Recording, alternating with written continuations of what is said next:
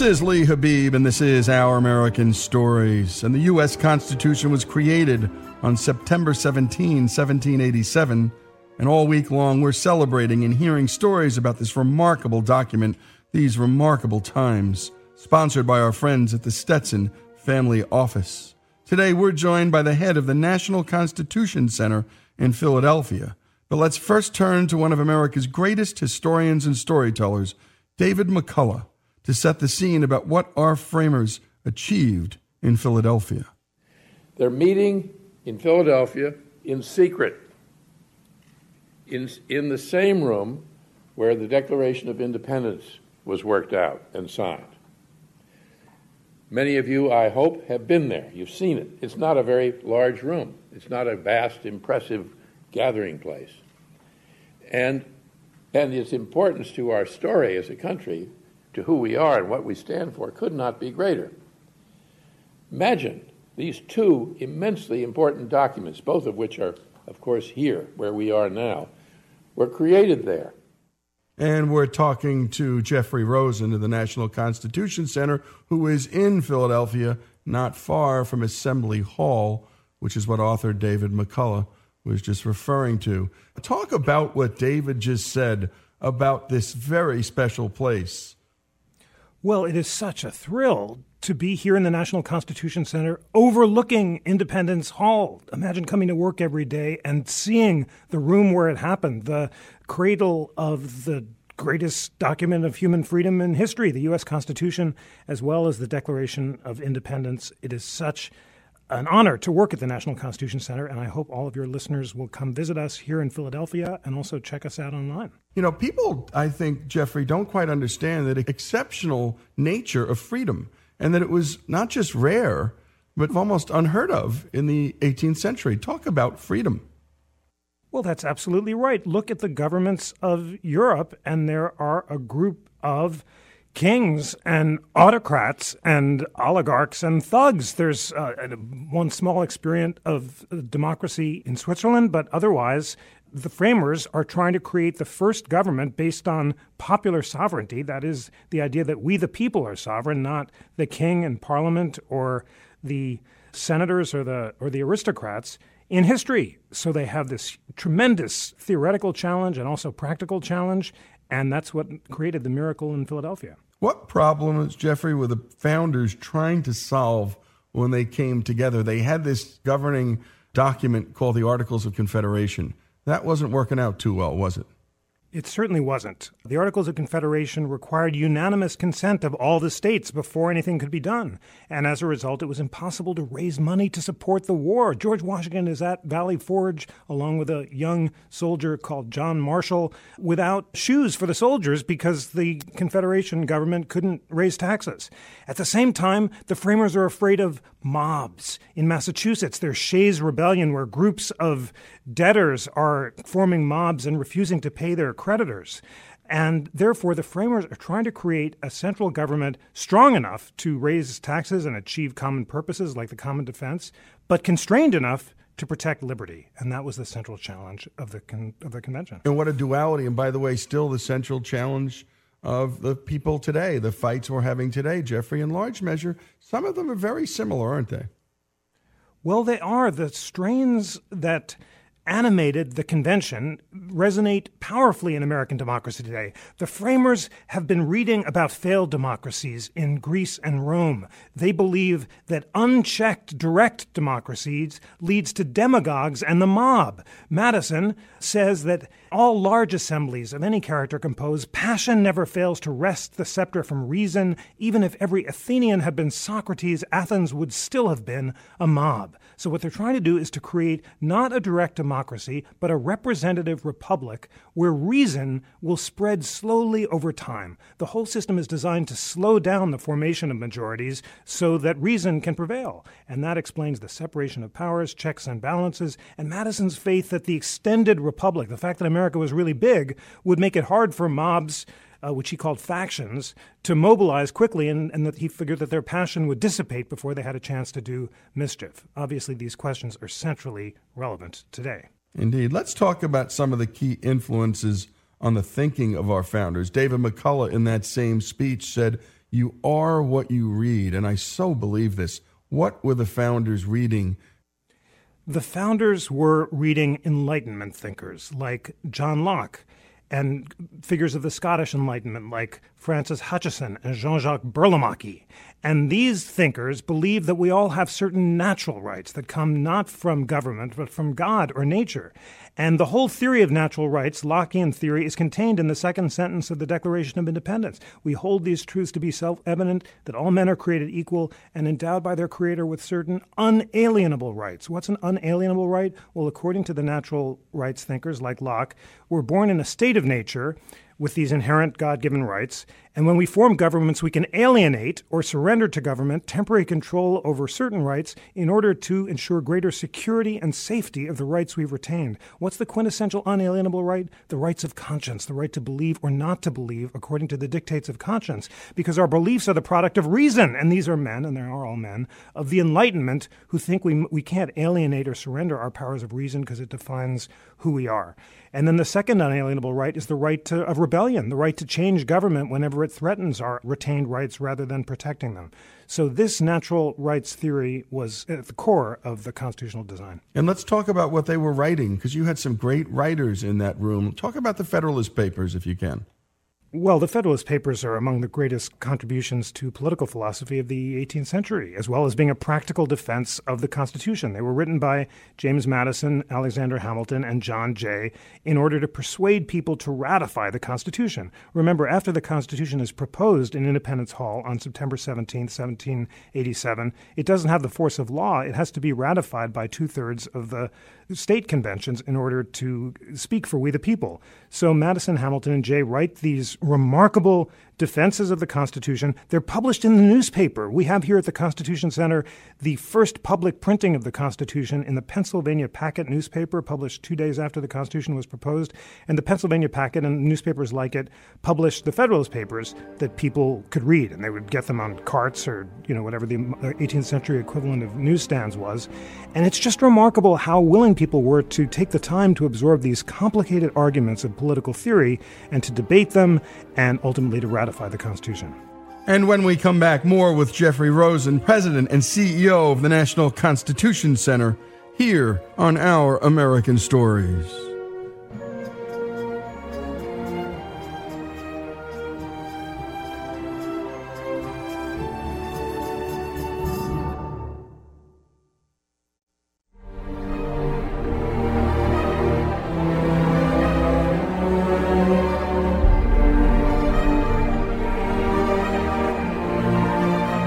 This is Our American Stories. We continue our conversation with Jeffrey Rosen, who leads the National Constitution Center in Philadelphia.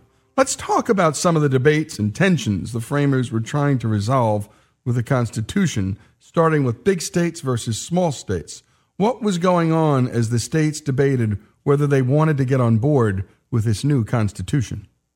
Well, that's one of the largest debates over the ratification of the Constitution. You have big states like Virginia that want representation to be based on population because they would get all the representatives. You have small states like New Jersey that want to guarantee a certain number of representatives for each state, no matter how big it is.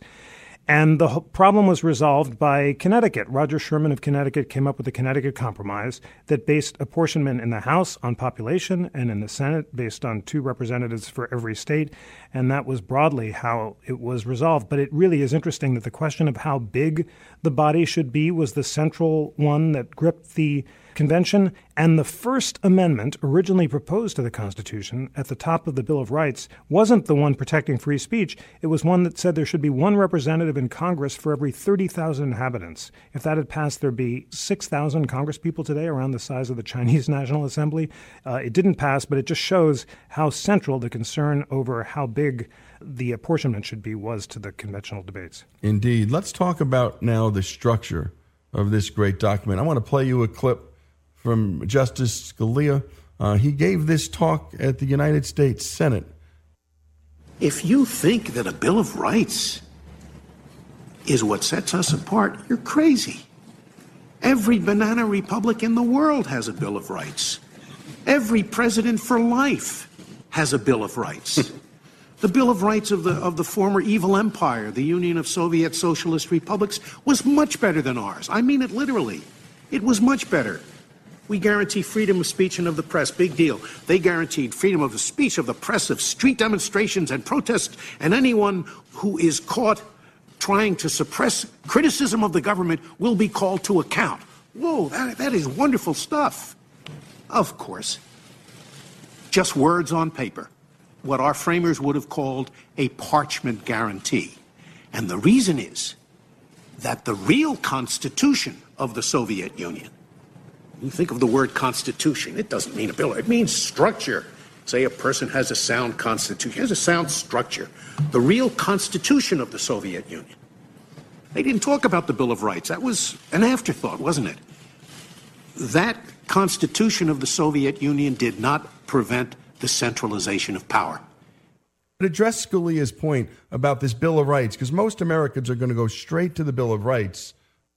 I think Justice Scalia is absolutely right. Madison himself said originally that a Bill of Rights was unnecessary or dangerous. Unnecessary because he believed the Constitution itself was a Bill of Rights. By constraining congressional power, it gave the legislature no power to abridge free speech, and therefore there was no need to say so. And dangerous because Madison and the framers thought, as people of the Enlightenment, that our rights are so sweeping, since they come from God or nature, that to try to write them down might lead people wrongly to assume if it wasn't written down, it wasn't protected. So that's why the main protections for liberty, as Justice Scalia suggested, were originally structural, by narrowly limiting and enumerating Congress's power and saying it could do some stuff but not everything. They thought that they would protect liberty by delineating the executive and preventing him from being a king and forcing him to act with Congress rather than through executive orders, for example, which are now controversial among presidents of both parties. They thought they'd protect liberty. And by creating a judiciary with limited jurisdiction and powers, they thought that liberty would be protected. So structural guarantees – and there's more. They wanted to separate power among the three branches so no one branch could speak for the people, and then further divide power between the federal government and the states to ensure that the states could check the federal government. So it was really the genius of the convention was its structural dispersion of power. In Europe, power was concentrated, and that was the most important protection for liberty in the Constitution. And so they were doing those two things we talked about when we started this conversation. They wanted to both have a central government, but yet limit it and constrain it at the very same time. Let's talk about Article 1 and the structure of our government. The legislative branch. Why was this the first branch? The legislative branch, the framers thought, was the first branch. They thought it would be the most dangerous branch. Madison thought that Congress would be an impetuous vortex, sort of inhaling all powers into its domain. And it was the first branch because they believed that it was the legislature that should ultimately make the laws. They didn't want to create a king. It was very important not to have an absolute monarch. And the legislature was the people's branch, and therefore the people should be first. But they really wanted to constrain the legislature. So that was the decision to create a popularly elected House and then a Senate, which, while representing the small states, would also serve as what George Washington purportedly called the senatorial saucer that would cool the passions of the House, the idea that the Senate would be comprised of wise aristocrats who would deliberate in the common good and would prevent the populist House from doing anything too hasty. And Congress was given much broader powers than the Confederation Congress, in particular power over taxes, over tariffs, over defense. Congress has the power to declare war, not the president, as well as this sweeping clause, as they called it, the power to make all laws necessary and proper to carry out its enumerated powers. And Hamilton thought that was a very sweeping power indeed, and Jefferson disagreed, setting up the current debates over the scope of whether Congress's power is limited and how it's limited. But that's why Article 1 is first, and the framers really thought that it would be the most dangerous branch. Indeed. And the House, by the way, everyone goes up for election every 2 years. The Senate, it's 6 years. But not only is it every 6 years, Jeffrey, but it's a rotating 6 years. Why?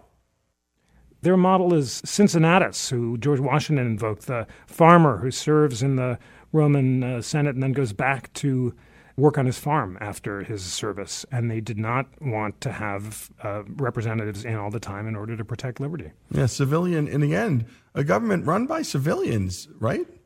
crucially important. And the military, of course, under civilian power, and George Washington, the former general, always presenting himself in his civilian capacity as a citizen. Indeed. Let's talk about the executive branch. This is Article 2. Talk about generally what the founders had in mind with this article. The president was given very specific powers, and talk about them. He really is, and it's remarkable how sort of short a list it is. He's given the power to take care that the laws are faithfully executed, known as the vesting clause. He's given control over the executive branch, which includes the power to hire and fire executive branch officials. Through custom, George Washington established the power to receive ambassadors and some other powers that are not enumerated. Originally, in the first drafts, the president wasn't even given the power over nominations of Supreme Court justices and treaties. That was exclusively in the Senate, but then the president now shares it. The question of how the president should be elected was controversial in the convention. James Wilson and other populists wanted direct popular election. Madison wanted election by the legislature, and the solution was the unwieldy electoral college, which, as you suggested earlier, has failed to serve its original function of being wise, solons choosing presidents of the highest distinction. And with the rise of political parties, which the framers failed to anticipate, quickly became a rubber stamp for the choice of the parties. But it really is striking how few enumerated powers the president has, and how the office was completely transformed really much later, around the election of 1912, when Theodore Roosevelt and Woodrow Wilson insisted that the president was a steward of the people who directly channeled populist will. And the constitutionalist William Howard Taft disagreed and took the old Madisonian vision of the office as a constrained chief magistrate. And now, as I suggested, we have presidents of both parties ruling by executive order rather than through Congress, which was the opposite of the framers' intention. So the office, which is now known as the imperial presidency, has been transformed in ways that the framers did not anticipate. Indeed. And let's talk last about the judiciary, or not last, but Article 3. Talk about this branch. And did the founders think it would be the powerful branch it is today? I mean, we talk about this all the time. Every time we talk about the nomination of a Supreme Court justice, it's big, big news. Is that what the founders intended? It is not. We know this confidently because our hero, the rap star of the moment, Alexander Hamilton, said in Federalist 78 that the judiciary would be the least dangerous branch because it had neither purse nor sword. In other words, it couldn't force people to obey its orders and relied on popular persuasion. Federalist 78 does establish that the framers expected that courts could strike down unconstitutional laws. That was the power recognized in Marbury versus Madison. When there's a conflict between the will of the people, represented by the Constitution, and the will of the legislature, represented by ordinary laws, judges should prefer the principle to the agent. In other words, the Constitution has more status as supreme law than that of an ordinary act of the people's fallible representatives. But the court was by no means exercising that power much. It struck down only 2 federal laws in the first 75 years of its existence, Marbury versus Madison, in the early 19th century, and then the infamous Dred Scott decision in 1857. By contrast, about 75 laws in the next 75 years and 125 laws or more since 1934. More with Jeffrey Rosen, president of the National Constitution Center and CEO, too, here on Our American Stories.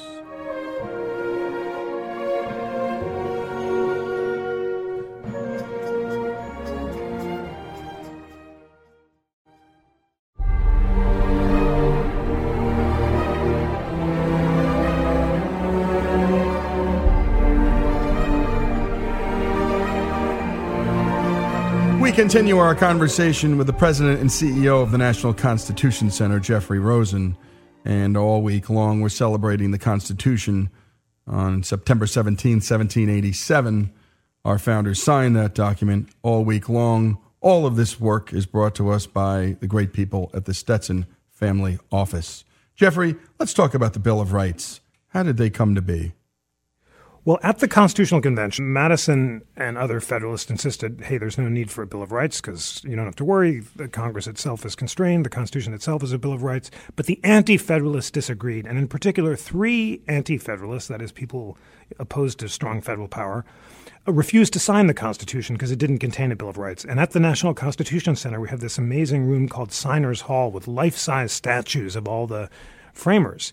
And in the back of the room are the three anti-federalists, George Mason of Virginia, Edmund Randolph of Virginia, and Elbridge Gerry of Massachusetts. Now you can pedantically pronounce it gerrymandering rather than gerrymandering. It was named after him because he was the Massachusetts politician who drew voting districts, so they snaked around like salamanders in order to protect incumbents.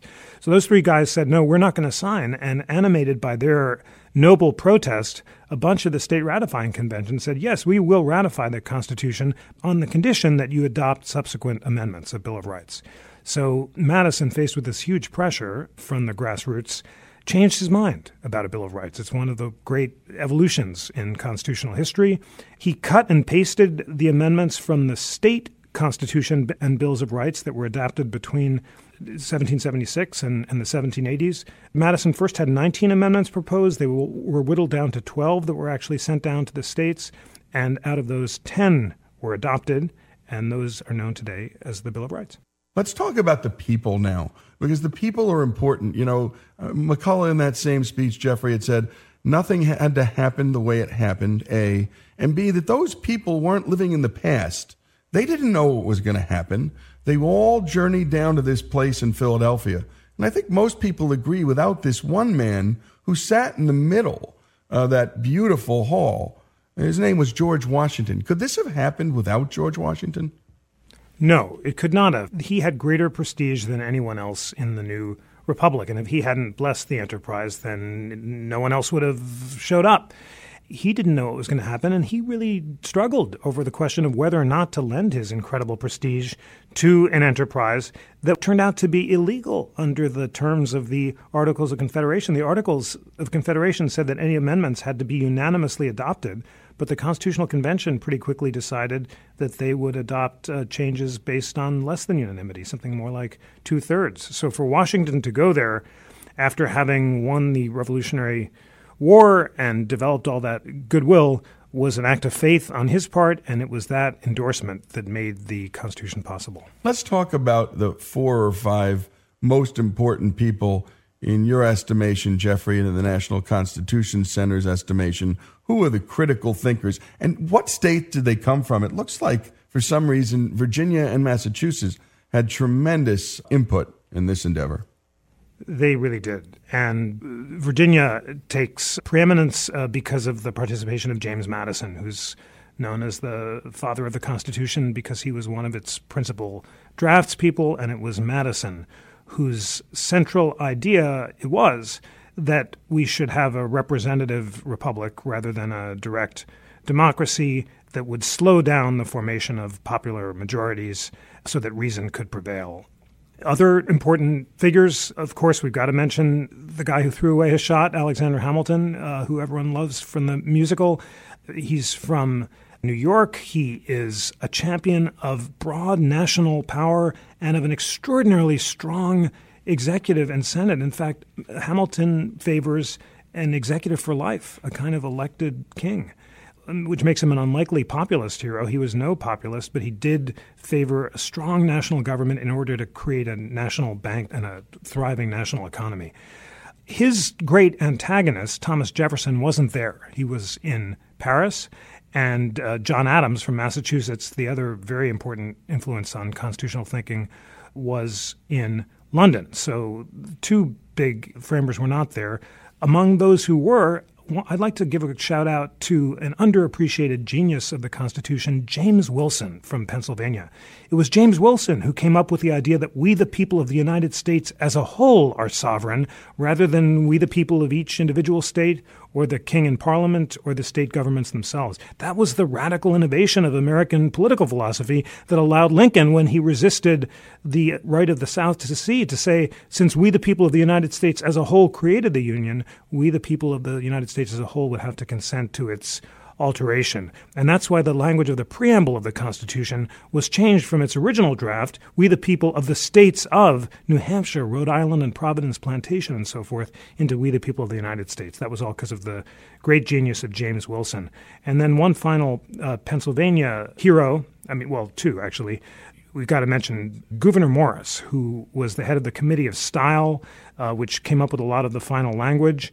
And then Benjamin Franklin, who didn't say much during the convention, but who had great authority. And at the end, after the Constitution was ratified, he was famously asked, "What have you created, Dr. Franklin?" And he said, "A republic if you can keep it." And that, it's important to parse what that means. A republic, not a direct democracy. In other words, a government where representatives would deliberate in the name of the people. And if you can keep it, that means we, the people, have an obligation to continue to educate ourselves about the Constitution so we can elect representatives who will protect liberty in our name. Indeed, we don't have the oldest country, but we have the oldest Constitution. It's quite a miracle that these guys, their thinking in the 18th century, it was just so dead on and spot on as it relates to the issues of millennia. It's amazing. A constitution of 4,000 some odd words, shorter than the Facebook privacy policy, and that has endured so dramatically. The framers themselves, I think, would have been surprised by its endurance. Jefferson thought that you needed a constitutional convention every 10 years so that people could rethink the basic structure of government. Madison completely disagreed. He thought it was a miracle, basically just wild luck, that the convention, made of fallible human beings, had produced this remarkable document the first time, and he didn't want to risk having another convention because he thought it could go haywire the next time.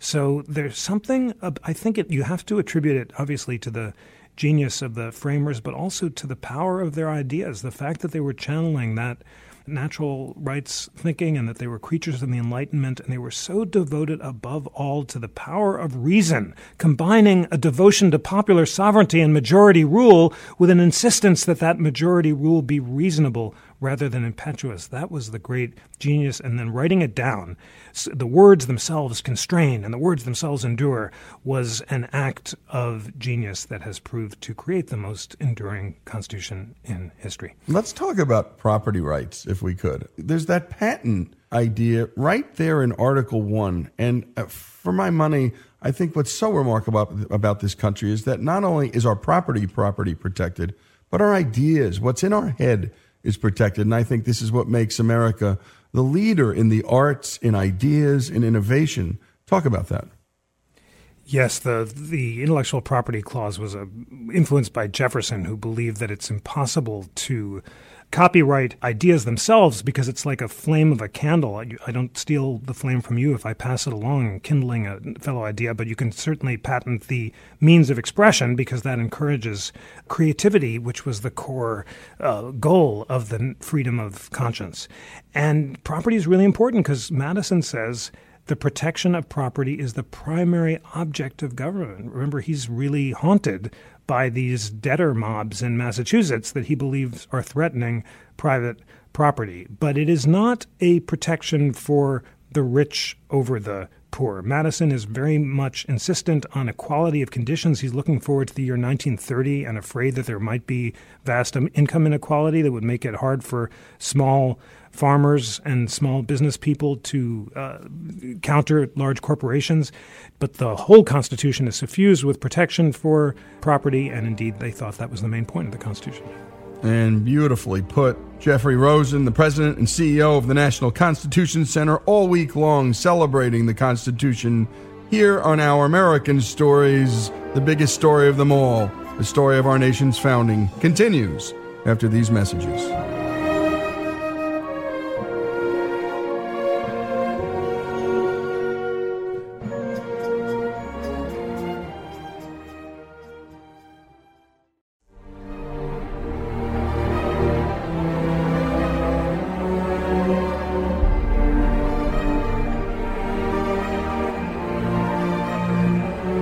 And we're back with this final segment of an hour with Jeffrey Rosen of the National Constitution Center. And storytelling doesn't get better than this, folks. And this is Constitution Week here. We're celebrating it thanks to our sponsors at the Stetson Family Office. Jeffrey, since the Constitution's creation in 1787, there have been only 27 amendments. Talk about some of the big ones, particularly in the context of our nation's original sin, slavery.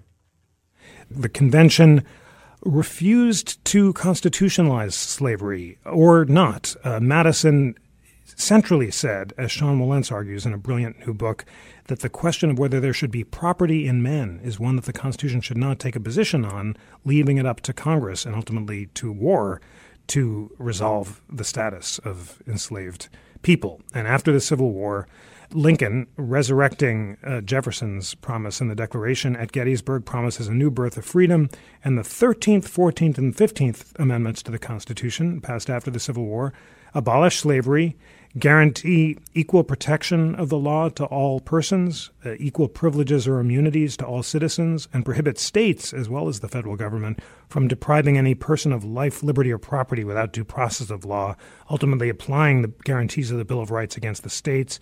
And finally, the 15th Amendment gives African Americans the right to vote. So the post-Civil War amendments are a central part of our constitutional design and, as you suggested, remedied the original sin and are part of a document that is increasingly inclusive, embracing the rights of African Americans, women in the 19th Amendment, young people who are given the right to vote, as well as increasingly expansive rights for non-citizens. Indeed. And what the National Constitution Center does, as I alluded to earlier, Jeffrey, is when folks go in, they're going to see opinions, but opinions by the best and brightest on, let us just say, both sides. Some people might think there are more than two sides, but you do your best to go to the best sources from both sides. Talk about how you chose the organizations you chose, and talk a little bit about these two sides. And I almost want to say one's sort of a living constitution, one's originalism. I think that may be too simplified, but for brevity's sake, describe the decisions and discussions you had at the National Constitution Center when doing all this work. Well, the core of our educational efforts that I would love your listeners to check out is called the Interactive Constitution. It's online at constitutioncenter.org, and it's also in the App Store at Interactive Constitution. And it's co-sponsored by the Federalist Society, which is the leading conservative and libertarian lawyers organization, and the American Constitution Society, the leading progressive organization. And we ask those two groups to nominate scholars to write about every clause of the Constitution, describing what they agree about and what they disagree about. So it's the most amazing and exciting educational tool. You can click on any amendment. Let's take the most controversial one, the Second Amendment, and you can find scholars nominated by both sides, Nelson Lund and Adam Winkler, with 1,000 words about what they agree the Second Amendment means, and then separate statements about what they disagree. So both Winkler and Lund agree that the Second Amendment was designed to prohibit the federal government from disarming citizens so they could defend themselves against federal tyranny, but they disagree about whether assault weapons bans are constitutional or not. So by asking liberals and conservatives to explore areas of agreement and disagreement, the common statement is like a unanimous Supreme Court opinion. You can be totally confident that every word in that statement is agreed to by scholars on both sides, and then we identify the areas of disagreement. And that's really what the Constitution was set up to do. Justice Holmes said the Constitution is made for people of fundamentally differing points of view. And by asking citizens to set aside their political views and instead ask not what the government should do, but what the Constitution allows government to do. In other words, focus on the constitutional, not political questions, bring the leading voices together on all sides, and explore areas of agreement and disagreement. We're trying to model the civil discourse that the framers thought was necessary, but most importantly, just to allow citizens to educate themselves about the Constitution. George Washington says that unless citizens are educated in the science of government, the whole system will collapse, and Jefferson says democracy cannot survive ignorant and free. So that is why it's so urgently important for all of your listeners to go to the Interactive Constitution, pick provisions they don't know about, respectfully entertain the arguments on both sides, be open to the possibility of changing your mind after confronting an argument on a different side, and most important, be ready to embrace a constitutional conclusion that might clash with your political views. In other words, you might think gun control is a great idea, but the Second Amendment prohibits it, or it's a terrible idea, but the Second Amendment allows it. And the same question can be asked for any constitutional provision, and that's what it means to engage in the privilege of constitutional debate. And let's get to that point of the agreement. You know, today, folks hear about all the 5-4 decisions at the Supreme Court. But what I loved about that and still love about that interactive Constitution is that point of agreement. And Americans agree about many more things than they know, but no one ever asks them to sit down and find out what they agree on. We instantly go to disagreement. Talk about those court cases, because there are so many of them, Jeffrey, that are 9-0. Something like up to 80% of all Supreme Court decisions are 9-0. So there's a huge unanimity in the Supreme Court. Now, it's true that the really contested constitutional cases sometimes divide, but it's very important, especially in these incredibly polarized times, that listeners not assume that it's just always 5 Republicans against 4 Democrats. The current Chief Justice, John Roberts, has made it a premium. He's made it a central mission of his Chief Justiceship to try to persuade his colleagues to converge around multi-partisan, often unanimous decisions. We have examples of those in cases involving digital privacy, where the court 9-0 has said that the government can't search you when you're arrested and seize your cell phone, because that's like the general warrants that sparked the American Revolution. We also have unexpected alliances that unite liberal and conservative justices of similar judicial philosophy, like that interesting internet tax case where there were a group of 5 liberals and conservatives who thought precedent was really important, and 4 liberals and conservatives who thought it was less important. So that's why it's so important to educate yourselves about the constitutional methodologies. We've been talking about originalism, living constitutionalism. There's also textualism, pragmatism, an emphasis on the structural protections of the Constitution, and also natural rights, which we've been talking about. All of these are embraced by justices of different political persuasions and can lead in different directions. And once you've mastered those, then you'll come to think of the courts not in purely political terms, but ultimately as constitutional bodies. Indeed. One of the things we're going to press for here on this show each and every year is that National Constitution Day be a day in which all public schools do something really radical. They talk about and teach the Constitution for a day, Jeffrey, and we are hoping that your Constitution Center is the one credible source that folks can go to, that a superintendent of schools can go to and say, hey, look, these guys have got it all figured out. They're not picking a team. Talk about what you're doing about that primal goal of getting our public schools, particularly, to spend more time on the Revolutionary War, but more importantly, on this remarkable document called our Constitution. Well, I'm really thrilled that the interactive Constitution we've been talked about is about to be ramped up so it's even more accessible to students of all backgrounds and ages. We are working to create videos with Supreme Court Justices Elena Kagan and Neil Gorsuch about the First Amendment, and we're creating a 2-week course on the First Amendment that the College Board, which runs the advanced placement courses, will require for all students who take AP courses, not just AP History and Government, but Italian and Biology, because we in the College Board think it's so important for everyone to know these basic principles. But it's not enough to make this great tool available just to AP kids. We must bring it to students across America in public schools, in charter schools, home schools, underserved communities everywhere.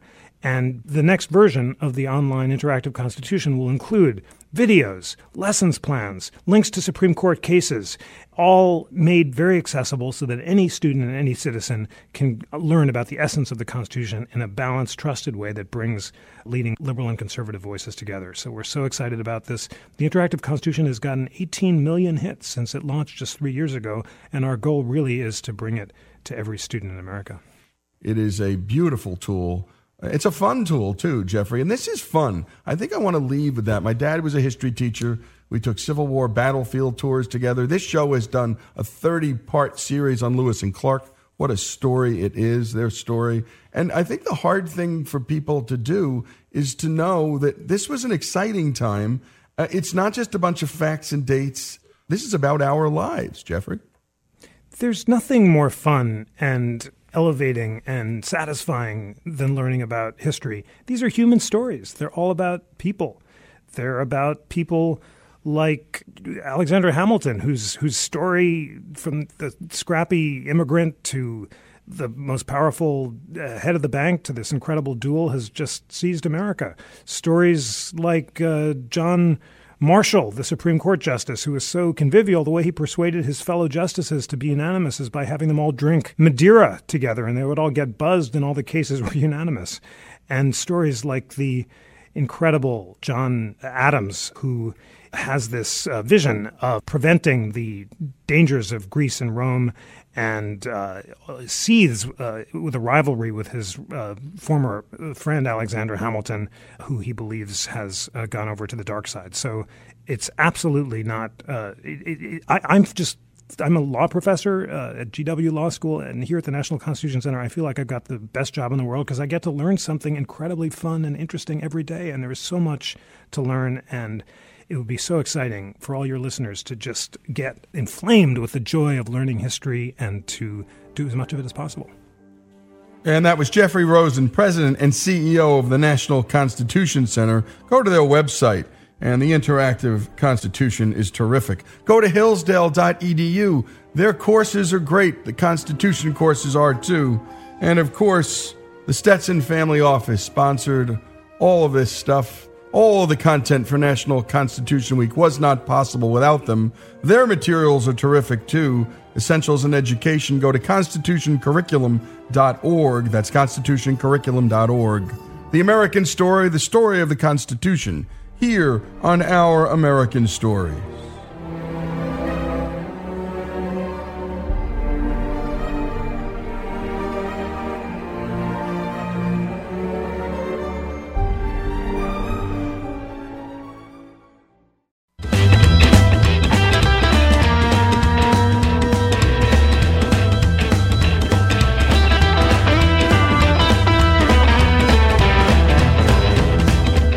This is Our American Stories, and now it's time for a segment by Jesse, and you never know what you're going to get when Jesse does it. And this one's just called More Cowbell.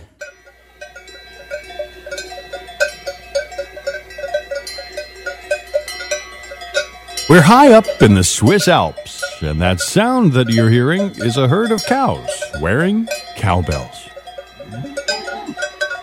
The cowbell was originally intended to make livestock easier to locate if they wandered off. Different bells have different specific sounds to identify important characteristics of the animal, such as age, sex, and specific herd identification. It is difficult to pinpoint when exactly the use of cowbells began, but the earliest examples of truly recognizable cowbells date back to the Iron Age. Just as soon as they were made, cowbells were used for music in sub-Saharan Africa.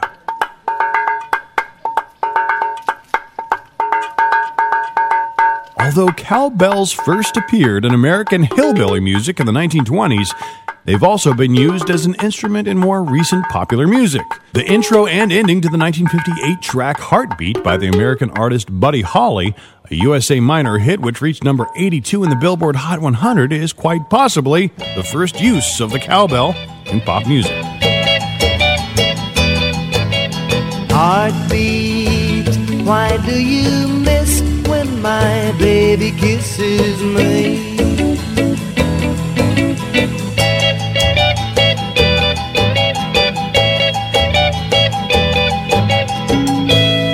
Even Jimi Hendrix used a little cowbell in Stone Free.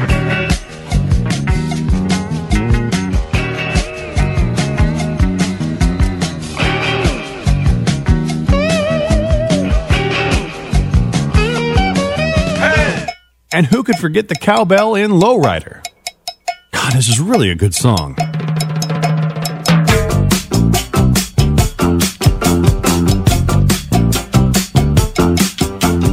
All my friends know the Lowrider.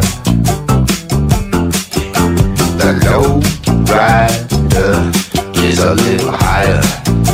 But arguably, the most famous cowbell of them all can be found through the entire track of Blue Oyster Cult's Don't Fear the Reaper. Released as a single, it was their biggest hit, charting at number 12 in 1976. All our times have come. Here, but now they're gone. Now, you probably know where I'm heading with this. To the pinnacle of cowbell fame in modern history. On April 8th of 2000, the comedy sketch known as More Cowbell aired on Saturday Night Live featuring Will Ferrell and Christopher Walken. After a series of staggering defeats, Blue Oyster Cult assembled in the recording studio in late 1976 for a session with famed producer Bruce Dickinson. And luckily for us, the cameras were rolling.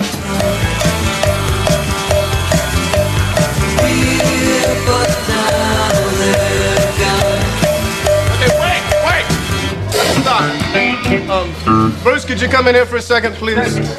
That was going to be a great track. Guys, what's the deal? Are you sure that was sounding okay? I'll be honest, fellas, it was sounding great, but I could have used a little more cowbell.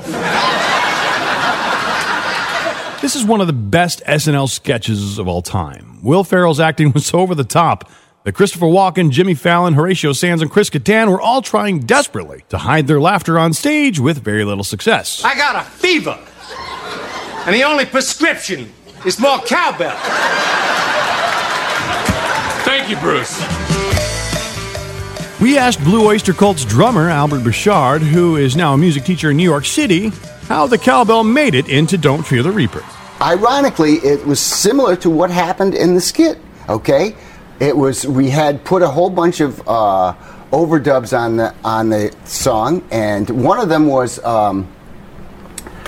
Randy Brecker put a flugelhorn part on it, or a trumpet or something in the middle part, that part. So and we didn't like it. Nobody in the group liked it, and so erase that track. So I said, hey, I want to do a triangle in that part. That's what I want. I hear a triangle in my head, and they're like, and the one of the producers, there was three. There was Sandy Pearlman, Murray Krugman, and David Lucas. David Lucas was a jingle producer, and he produced a lot of AT&T, reach out and touch someone, or it's the Pepsi generation. I don't know if you're too young. But anyway, these were big ads back, and he was a madman. So he said, okay, you can put the triangle on it, but try a cowbell. I just want to hear a cowbell. And I said, why? You think that is the tempo not steady enough? And he goes, no, don't. The tempo is fine. I just want to hear that sound. I said, okay. So I play it, and I'm like, nah, it's not working. And he's like, oh, well, put some tape around it. So I put some tape around it, and he's like, yeah, that's it. I said, I don't know. Let me try a beater. So I used like a timpani mallet.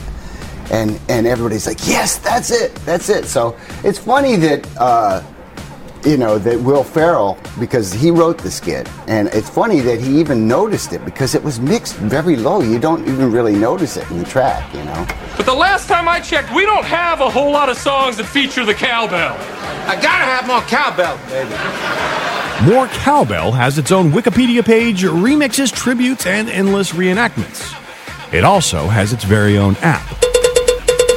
I could have used a little more cowbell. If you go to Amazon right now, you can actually find cowbells with more cowbell printed on them. There's more cowbell shirts, stickers, magnets, posters, beer cozies, coffee cups, hoodies, infant clothing, license plate frames, cell phone covers, pet clothing, wall murals, keychains, tote bags, cake decorations, mouse pads. I even found a more cowbell frisbee. And that's just on Amazon. Want some women's underwear for your wife with more cowbell printed on it? More cowbell! They've got that too. Do you want an SNL Christopher Walken More Cowbell duvet cover? Those are available too. And I don't even know what a duvet is. More cowbell pillows. More cowbell clocks. Cowbell. You get the picture. This humble little instrument has made quite an impact on American culture. Pretty impressive for a piece of metal that was originally intended to help keep track of livestock. For Our American Stories, I'm Jesse Edwards. I got a fever, and the only prescription is more cowbell.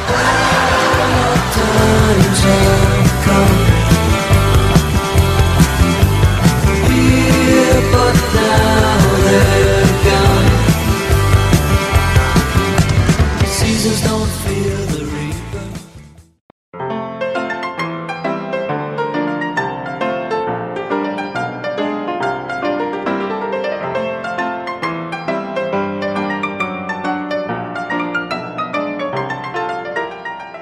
And we continue with Our American Stories, and now it's time for one of our favorite regular features, our Faith in Action series, where we hear stories about how people of faith live it out in the public square, from adoption to coaching, and all of the other beautiful things that can be inspired by faith.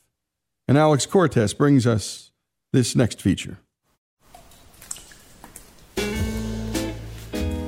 In 1950, Jack Herson's mother Mary and stepfather Hugo decided to lease a cavern.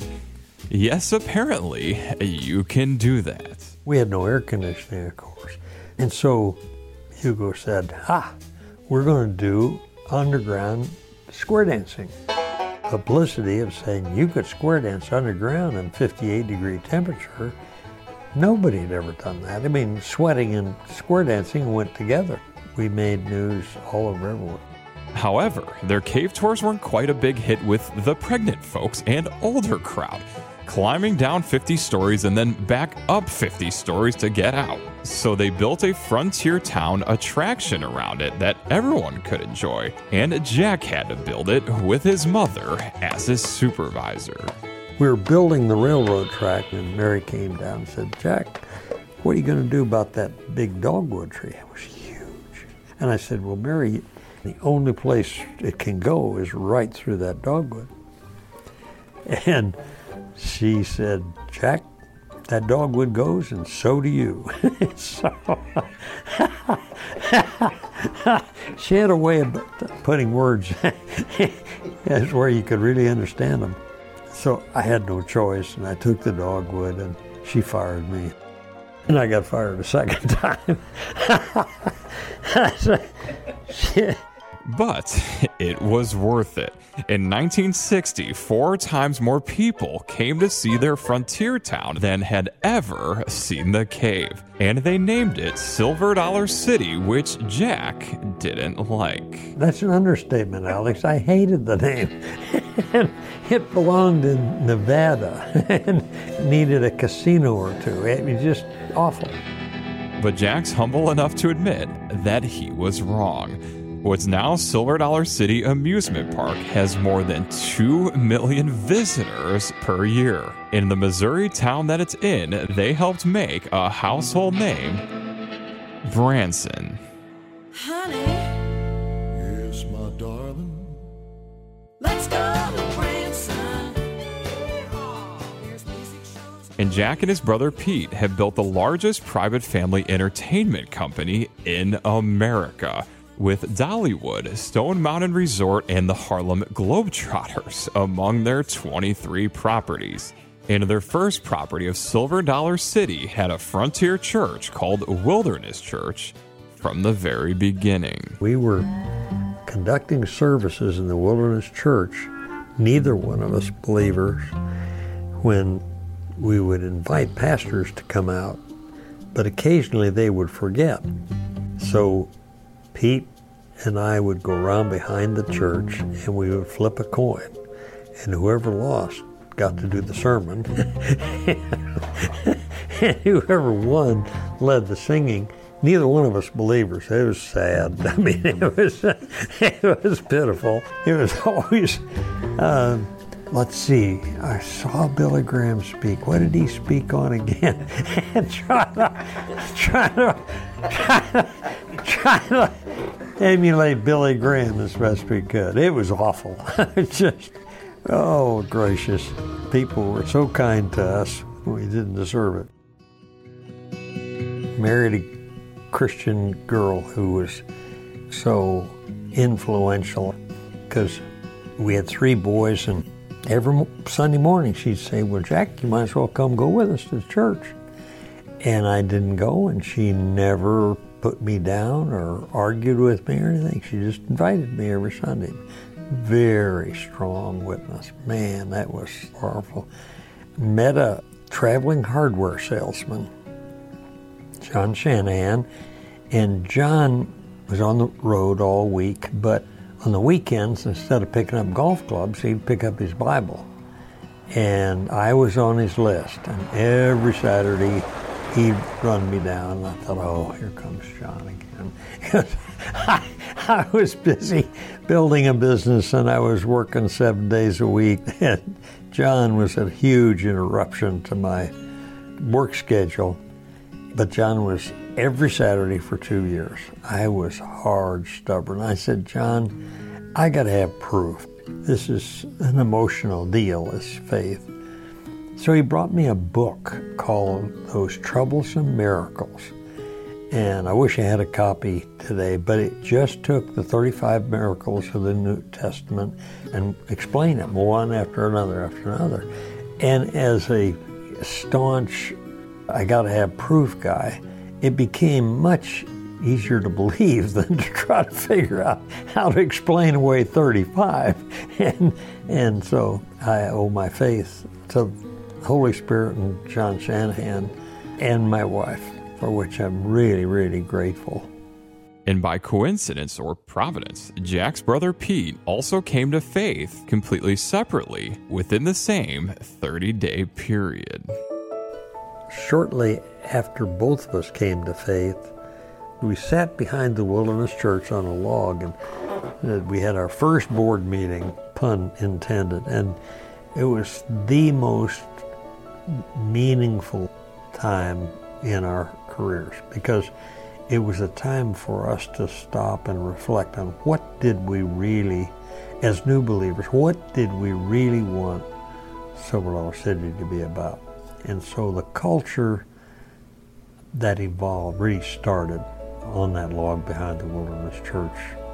Our vision statement is, we best serve the Lord when we bring families together. And we're just blessed to be in a business where that's easy, because people want to escape all the problems that they're facing. And so we give them a day or so of a chance just to have an enjoyable time together. And then our mission statement is, we create memories worth repeating. And one day I'm at the employees' lounge, which I love because presidents and street sweepers all eat together. And a guy about 55 or 60 came in. He's working the parking lot, and he's caught between the sun and the black asphalt, so he's hot. Sweat dripping off his nose. And he gets right up in my face, puts his finger in my nose, and he says, "Jack, I want to tell you about a memory not worth repeating." And I thought, it's working. You know, people get it with 100% accuracy. They, oh gosh, no, that's not. But that is. Luke Stanley was 6'6" and about that thick. And he'd worked 40 years in the paving business, between the sun and black hot oil. And when he retired, he said, "I always wanted to work at Silver Dollar City." I said, "Great. What would you like to do?" He said, "I want to be a street sweeper." I said, "Great. As long as you feel free to do anything else you want to do." So he would jig dance on the square, but one of those things that he did was he, with his own money, every year would buy 500 silver dollars. And he would wait until he saw a child, in this case, a handicapped 3-year-old kid, in a wheelchair. And I'm making my way to the hospitality house, and I see this big, tall, lanky guy on his knees in front of his wheelchair, and he's giving that child a silver dollar and telling her how special she is. I said afterwards, "Luke, what are you doing?" He said, "Oh, shucks." He said, "That's just something that I get to do." I said, "Where'd you get the dollars?" He said, "Well, I buy them." I said, "You bought your last silver dollars. We will furnish them from now on." We don't ever preach. We don't ever say you got to go to Wilderness Church on Sunday. Just live it. Just live it. And Jack Herschen and his people are living it. And we best serve the Lord when we bring families together. And it's not a bad logo for people of faith. And we love to talk about people of faith here on this show because there are so many people of faith in this country and have been reduced to sort of single issue politics. And my goodness, people of faith in this country are so much more than that. And disagree about many things political, but we come to our faith because we want to give and we want to love, and it serves a role in our lives. And my goodness, when we continue with this story, Jack Herschen's, you're going to find out just how much faith means to this family. Jack Herschen's story continues here on Our American Stories.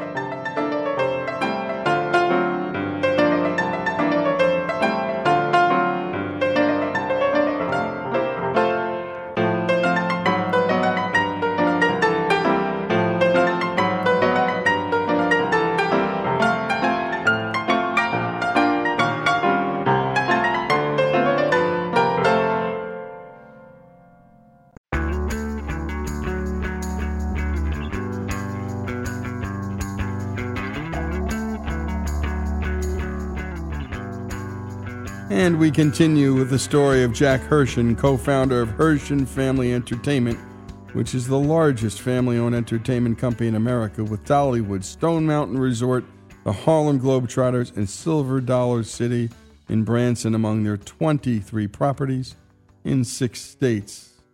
And now we return to Jack's story of bringing families closer together through attractions that are safe and fun for families, and they're harder, folks, and harder to find.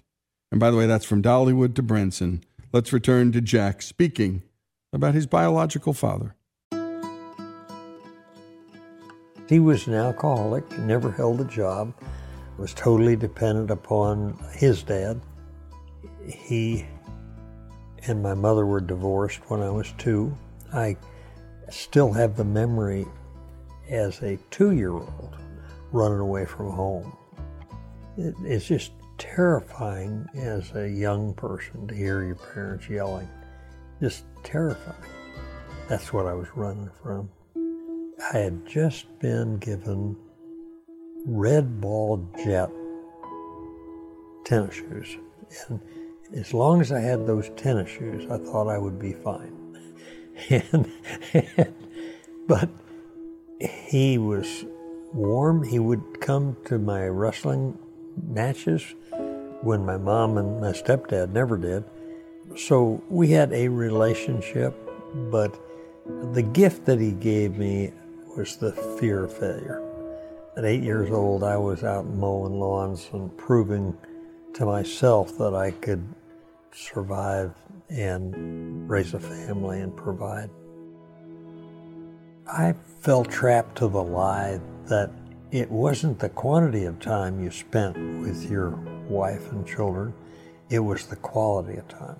So I was our boys' Sunday school teacher, I was their scoutmaster, I took them caving, I took them canoeing, but I didn't give them quantity of time. After church, I'd go back to work. And so I was 6.5 days every week. My wife cried on the way back from a vacation in Colorado because she assumed we would never have another vacation. We'd been married about 12 years before I took a vacation.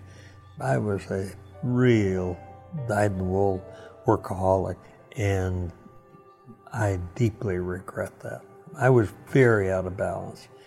And I get to mentor 6 guys now, and all 6 of them are now coming into a time where they've got balance in their life, between their spiritual life, their family life, and their business. And everything I get to do is fun. Mentoring is not a one-way street where one sacrifices and the other benefits. Both sides benefit tremendously. It's a joy to watch these men being so much more fulfilled because they discovered balance that I did not. But God, you can use these things. I don't know that I could have been as helpful to young men had I not made that mistake. And so it's just wonderful how we can learn from the good things in our life, and we can even learn even more from mistakes we made. I don't regret it from that standpoint. But interesting and slightly off track, I was reading somewhere a man who interviewed people on their deathbeds. And the question was, what's your biggest regret? Number 1 was I didn't spend enough time with my family. Number 2 was I didn't take enough risk. I thought, wow. Isn't in our faith walk, in our business, I think of that every time I go by a poor person. I pick them up now and ask them to tell me about themselves. But for years, that was too risky to me. I would never think to do it. I just found that helpful to realize that not enough time with my family, and I didn't take enough risk. Somewhere It got in my head that God made us all equal, and God wanted us to treat each other like we're equal. So when I get in a fancy car, I just feel uncomfortable because it sends a message that I don't want to send. Sam Walton was a hero of mine, drove an old truck, and I just love that. It just feels right to not put up a barrier between myself and other people and other opportunities to serve people. So it just seems like a natural thing. We all live together. We had a CEO, Joel Manby, write a book called Love Works, and he took 1 Corinthians 13 and he applied it to business. And every speech I got a chance to hear him speak, he always would start with the same thing. He said, by a show of hands, how many of you all feel overly appreciated? And of course, everybody does exactly what you do, just laugh. And the point that he's making is, you cannot err on the side of appreciating. You can't overdo appreciation. We're so hungry for it, and the affirmation we get from it empowers us to do things we never thought we could do. It's just a huge gift that you can give people. And one of the ways that Jack's been giving that gift is writing surprise letters of appreciation to people every day. I can't remember where the idea came from, but I've been doing it for 50, 60 years. It just seemed like it was the right thing to do. And I probably wrote notes for 5 years before I started seeing the concrete evidence that what I was doing with those little, takes 90 seconds to write notes, the good that they were doing inside of other people's lives. And then to go to employees' home and see it framed. Oh my gosh, the power of encouragement. I still today, I start every day out writing 2 or 3 notes. Now, the thing that makes this a little harder is it's got to be legit and it's got to be specific. If it's general, you did a great job, phony as can be. And we all got a phony filter. We can see phony a mile away. So it has to be honest, true, and it has to be specific. So it takes a little thought to be sure that you do it right. We believe that we need to have Christians and non-Christians alike working in the organization. We never wanted to have people think that you had to be a Christian to work inside our organization. We work hard to make sure people know that that's not a criteria for being hired. And this has happened a number of times, and the words are almost always exactly alike. A little embarrassed, say, I'm not a believer, but I'd a whole lot rather work in a Christian culture than a secular one. But then that gives us an opportunity to hopefully tastefully witness to that person. And you've been listening to Jack Hershen, co-founder of Hershen Family Entertainment, the largest family-owned entertainment company in America, with Dollywood, Stone Mountain Resort, the Harlem Globetrotters, and Silver Dollar City in Branson, among their 23 properties in 6 states. As always, great work by Alex on this, getting out into the field. And these are the kind of stories that make people think, if you're not a person of faith, my goodness, this is what it really sounds like, folks. Jack Hershen's story, so many people's stories here in America. Our Faith in Action series continues here on Our American Stories.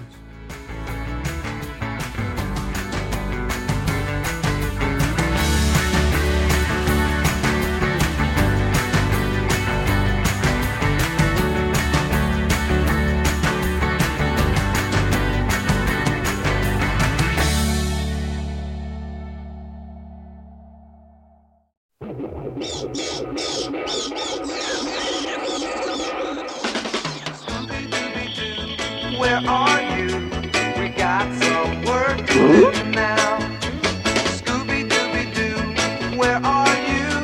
We need some help from you now. This is Lee Habib, and this is Our American Stories. And when looking back through animation history, there are very few cartoons with as devoted a following as Scooby-Doo. In all of our history stories, and that's everything from the arts to sports and, well, of course, history.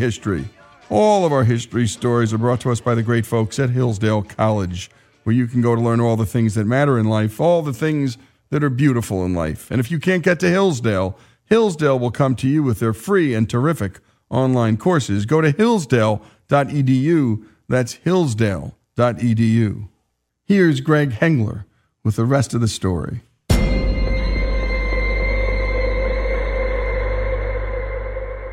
(1969). America was approaching its 14th year fighting in Vietnam. A serial killer calling himself the Zodiac terrorized the San Francisco Bay Area with cryptic letters. Actress Sharon Tate and 4 others were brutally murdered at the hands of Charles Manson and his counterculture family of so-called flower children. With all this happening, the song topping the charts was this. Sugar, oh honey, honey. Sugar Sugar was originally recorded by the fictional garage band The Archies, spawned from the cartoon series The Archies, which itself was based on the long-running comic book series. This version reached number 1 in the U.S. on the Billboard Hot 100 chart in 1969 and remained there for 4 weeks. It was the tail end of animation's golden age, and the early years of television animation in particular. Parent advocacy groups like the now-defunct Action for Children's Television were pressuring television networks to drop violent action-adventure Saturday morning cartoons like The Herculoids. Fred Silverman, the head executive in charge of children's animation at CBS, sought new programming that would keep his Saturday morning block afloat while simultaneously keeping parental watchdogs off his back.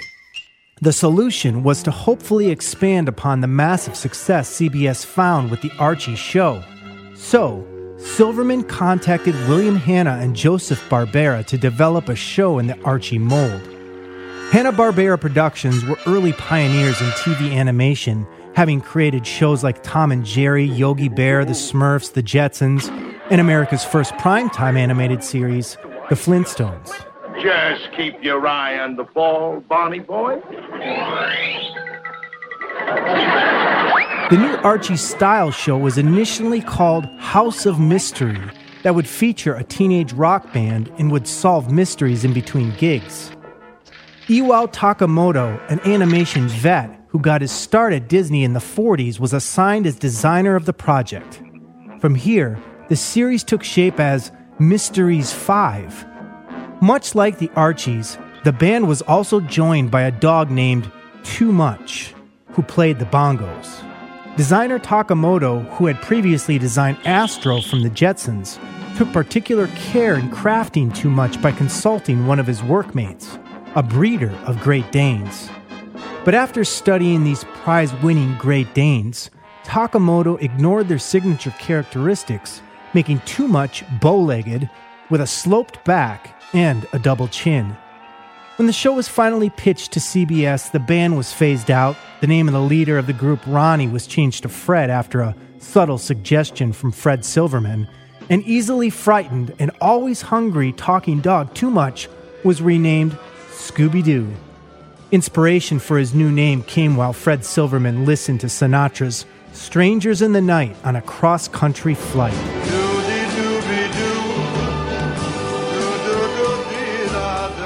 CBS ordered 17 episodes, and the show was introduced to generations of children on September 13th, 1969 as Scooby-Doo, Where Are You?, just a few weeks before Sesame Street premiered. What's remarkable about Scoob's first episode is that it established everything that the franchise would be known for, from the plot structure to the visuals, making each episode feel unique yet familiar by inserting different monsters, settings, gags, etc. Let's take a deep dive into this mystery getting some help from the gang who created the show. Jinkies! Jeepers! Zoinks! Come on, gang. Let's split up and look for more clues. Quick, do something, Scoob. Here's the voice of Scooby-Doo, Don Messick. Well, in many cases, they're much younger children who don't understand that there are real people behind the character voices. And so usually they're kind of excited to learn that that's how the magic comes about. Here's animation historian Mark Evener. Don Messick did the voice of Scooby-Doo, originated it. And Don was just brilliant at breathing life into that character. Here's the voice of the snack-loving beatnik Shaggy, legendary disc jockey Casey Kasem. Well, I think Don got into the psyche of an animal. It was very much like Scooby-Doo. That dog was alive, and it was a being, a human being. And here's Boldy Odo. He just invested that character with so much personality and made him so funny that it's impossible not to love him. Do I get a Scooby star? We'll look for one after we're off the camera here. Okay. Scooby-Dooby-Doo. I just got the idea for a trap that'll solve this mystery. Listen. Here's the voice of the confident, all-American ascot-wearing Fred, Frank Welker. I would have to describe Fred as being the guy in the group who has a license. And that's why the other kids have him around, so he can drive the mystery machine. Hang on, gang! The way that I got the part for Freddie, I was doing a stand-up routine, and within this routine, I did like a dog and cat fight, a lot of, And this executive said, we're doing a show called Scooby-Doo, and there's a dog, why don't you come in and audition for Scooby-Doo? And I said, great. So I went over there, and I got the script, and I saw Shaggy. This is me. Funny character. And I'm always playing the straight guys. And so I sit down and meet Casey, and he's just fantastic. I said, well, what part are you reading for? And he says, I'm reading for Shaggy, and I want to read for Freddie. The character I wanted to do was Fred. And so they said, no, we'd like you to read the other character, Shaggy. I said, oh, okay, well, what is it you want? And he said, come up with something. And what I came up with was, Scoob, old buddy, old friend, old pal, it's me. Your friend Shaggy. Like, wow, my favorite. A double, triple-decker sardine and marshmallow fudge sandwich. Open the mouth, between the gums. Look out, stomach, here it comes. They called me back 3 times, and the third time, apparently they saw what they liked, and so they hired me. Well, gang, I guess that wraps up another mystery. Here's the voice of the bespectacled, bookish Velma, Nicole Jaffe. My glasses! I can't see without my glasses. It was not my real voice, but it wasn't that far away. Velma lisps, I lisp.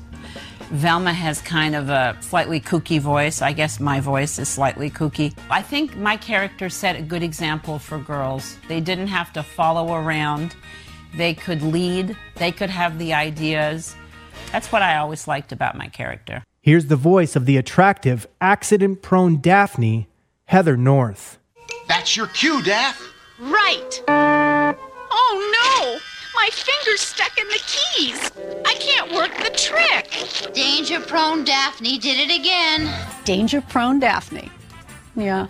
Wait! Help me! The girl that had played Daphne for a short period of time had left and gone to New York to get married. Nicole Jaffe, David, was my roommate and said, get in here. They're looking for Daphne. You can do Daphne. Jeepers! I'm doing Velma. We could do this together. This would be great fun. And I auditioned and got the part. And that was my first job as an agent, was getting her this. Together, these characters formed Mystery Inc. and embarked on countless mysteries to seek out the truth in their van dubbed The Mystery Machine. Predictably, the monsters always turned out to be humans in disguise. And I'd have done it too, if you kids hadn't come along.